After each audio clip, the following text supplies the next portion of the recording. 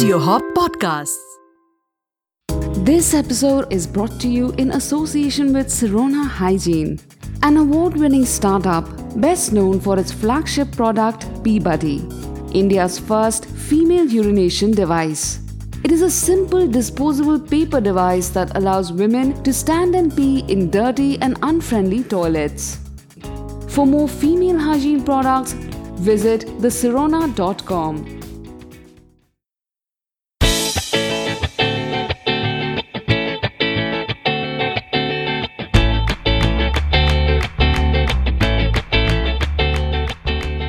Hello and welcome to the Fabulous at 50 podcast, the show that's all about being fabulous at 50 plus.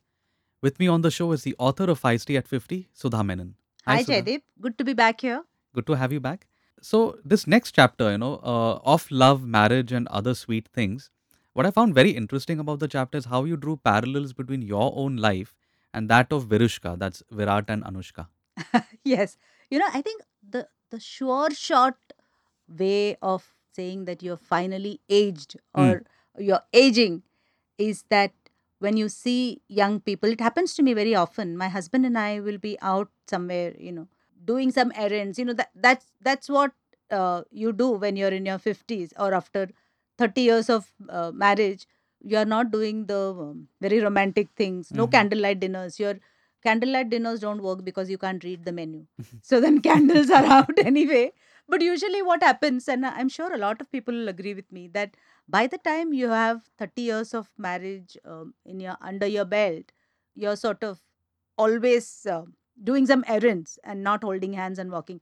So you are out somewhere and you see this young couple in love holding hands and walking on the street, and there is a pang in your heart and there's a hook in your heart saying, what happened to those days? And Mhm. so when pictures of Virushka's marriage appeared in the newspapers and relentlessly on the media, you couldn't go to Facebook without seeing hundreds of pictures scrolling there.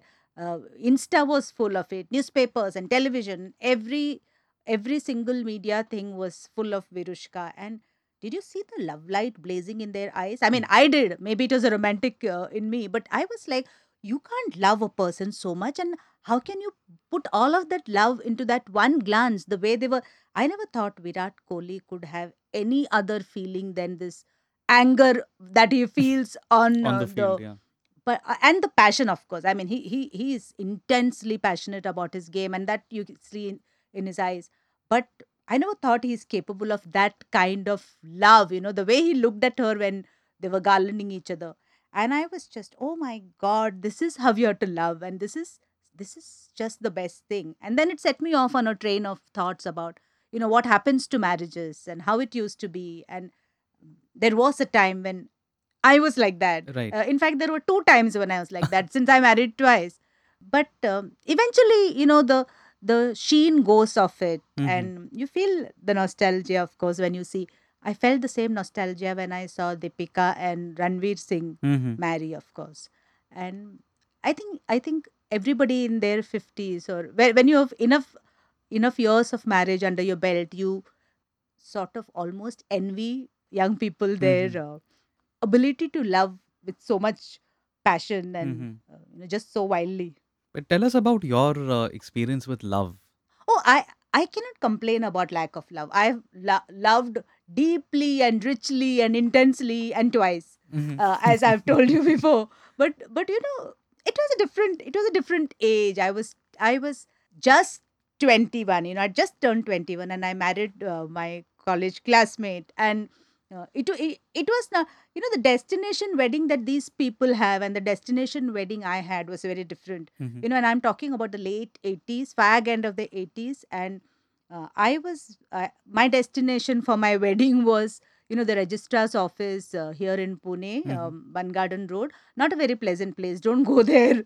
Full of touts Mhm. and CD lawyers and very, very CD marriage registrar who kind of looked at me with loathing, or looked at my to be husband in loathing, because clearly he was young and unemployed. And he looked at me like he couldn't believe it. Like he couldn't believe that a 21-year-old, who probably could be his daughter, was about to, commit herself to a guy who was clearly unemployed. Mm-hmm. And there was no Shehnai, and there was no soulful music or romantic numbers. There was the traffic sounds from the road, and there were sounds of, touts running after people saying that they could get a marriage license organized within 3 days. You're supposed to have a 1 month notice, but the Mm-hmm. touts can get you married in 3 days. And and afterwards, I remember, there was no sit down dinner in a vineyard, Mm-hmm. which of course I think Virushka had. Mm-hmm. But my sit down dinner, we also sat down for lunch. Our sit down lunch was at Supriya, if you know the place, In in camp. camp, Yeah, yeah. and they serve the most divine idlis and dosas and South Indian food. But I think what I remember most about that was how happy we were. Mm-hmm. Me and my newly minted husband and our friends, and surrounded by so much love and warmth and laughter. Mm-hmm. And I don't know what happens to laughter. I don't know. Sometimes I think older people laugh less these days, or maybe it's me. I don't know. Maybe it's my imagination. But I think as you age, the laughter goes out of your life a bit. We forget to laugh throatily, like you sit in a cafe with young people, and can you see how much happiness and how much laughter happens. So that was the story of my first marriage and Mm-hmm. my destination wedding. Mm-hmm. You've also spoken very poignantly about your second marriage and how you've drawn parallels between how maybe you grew as a person. Yes. So second marriage came, I think, 2 decades later, Mm-hmm. and I was by then fag end of my 30s. Yeah, I was looking forward to being with this man I had met, and I had fallen in love with. Only a lot had changed. Hmm.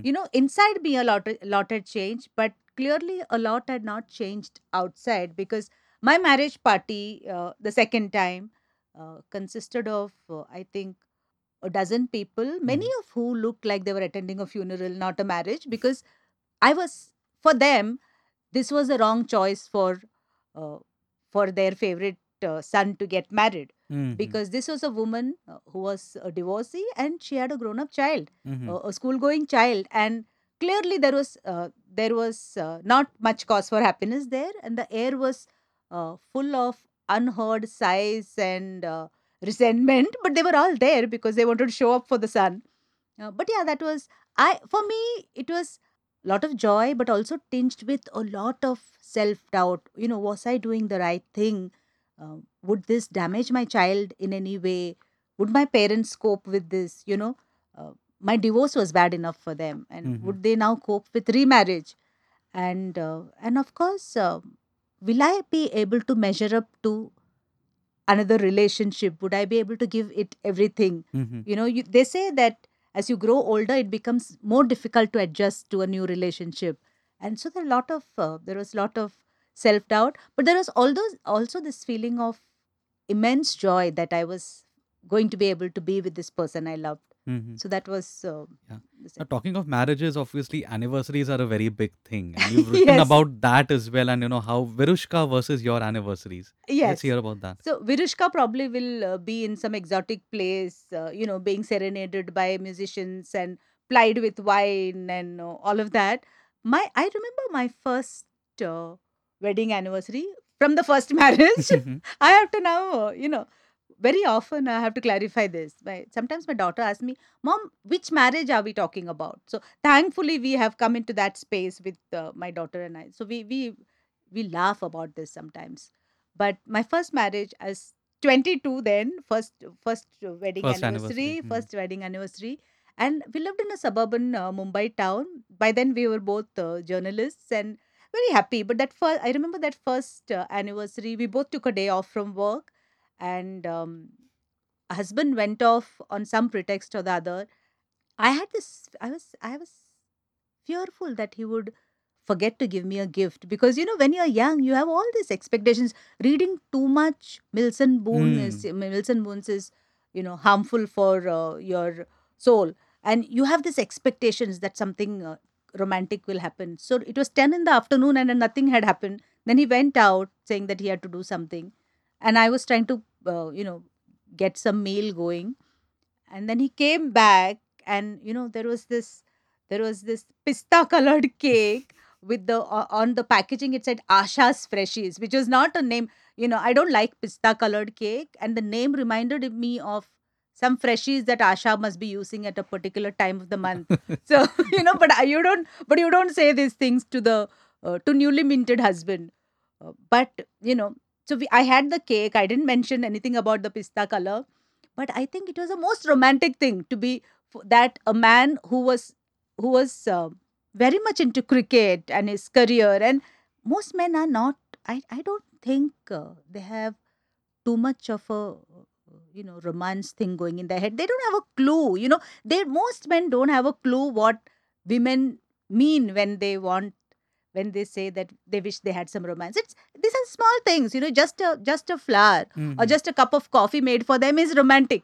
Most people don't get that. Most men don't get that. I wish they would. Mhm. But for me, the thought that this guy had actually gone out and gotten us a cake was just, it swept me off my feet, and Mhm. I became his loyal sort of person for a long time. So yeah, that was fabulous. Second time over, of course, first anniversary of the second marriage was in his fantastic Victorian mansion, in the White Mountains, in Vermont, in New Hampshire. Mhm. My husband was working there then, and I was visiting, and so he took me there, and it was just brilliant. It was getting to be fall season, and everything was so beautiful. And I remember walking in the huge parklands, and just being full of wonderment at how beautiful it was. The Victorian hotel's very Victorian room that we had booked was so tiny that we had to sidle in and out of the room so that we Mhm. don't, sort of collide. And all very romantic, floral cushions and curtains. The Victorian mansion's walls were so thin that the snores of the guy who was sleeping in the next room kept me awake half Mhm. the night. But still, the thought that he had chosen this, he had searched for something that I would like. Mhm. That filled me with joy. And of course, the icing on the cake was the next morning breakfast in the garden, overlooking, surrounded by mountains, and pancakes and maple syrup and fresh strawberries and blueberries, and that was just fantastic. That Mhm. made it for me. Mhm. So yes, anniversaries always So will for have a somebody special. who's as big a romantic as you, you have a very I don't know. You've written in the book about how modern love kind of leaves you, a Oh my God, little queasy. I'm yeah. Modern love perplexes me. I'm Mm. like confused. I don't know what to make out of it, because I yeah, like you said, I'm an incurable romantic. I look for romance everywhere. I look for romance in everyday small gestures, and then there is this new brigade. Mhm. And there was a few years ago, I had a conversation with my daughter, who was then a teenager, who was, I think, 16 or 17 or Mhm. something. And I asked her why I was not seeing her friend. Her best friend was hanging around with a guy for a few years by then. Mhm. By age By the age of 17, 16. Oh. she had already spent a few years with this guy. And suddenly I had stopped seeing them together. And I was seeing them with different people. And I just casually mentioned this to her. I said, I don't see this one with, her boyfriend. And she said, Mom, they were just seeing each other. It didn't work out, and there was somebody else. You don't have to marry everybody that you date. And I gulped and kept quiet. At that point, I was shocked. But now what I see is, now it's like you hang around in a group and you're partying every week. And then if you're spent like 6 months with one guy from the group, you shouldn't be surprised if that guy is then dating somebody else from the same group. And it's all hunky dory. It's okay. No, don't take it personally. It's Mhm. just, it's the way it is. And I believe romances start at 13. I don't know. It is between 1,000 WhatsApps in through the night and Snapchat, declaring your love on Insta posts. And it's perfectly normal, I think, these days to call your loved one bitch. Hey, bitch, you look so beautiful today. And I'm like, what? And I'm saying this, and I was blocked by my niece recently because she said, you can't ask me about what I post on my Insta or what my friends, but it's perfectly okay to call your girlfriend bitch. So, That's it's I don't know what to it's say. like I don't even want to be in this space anymore. But this is how Mm. modern day Mhm. romances are.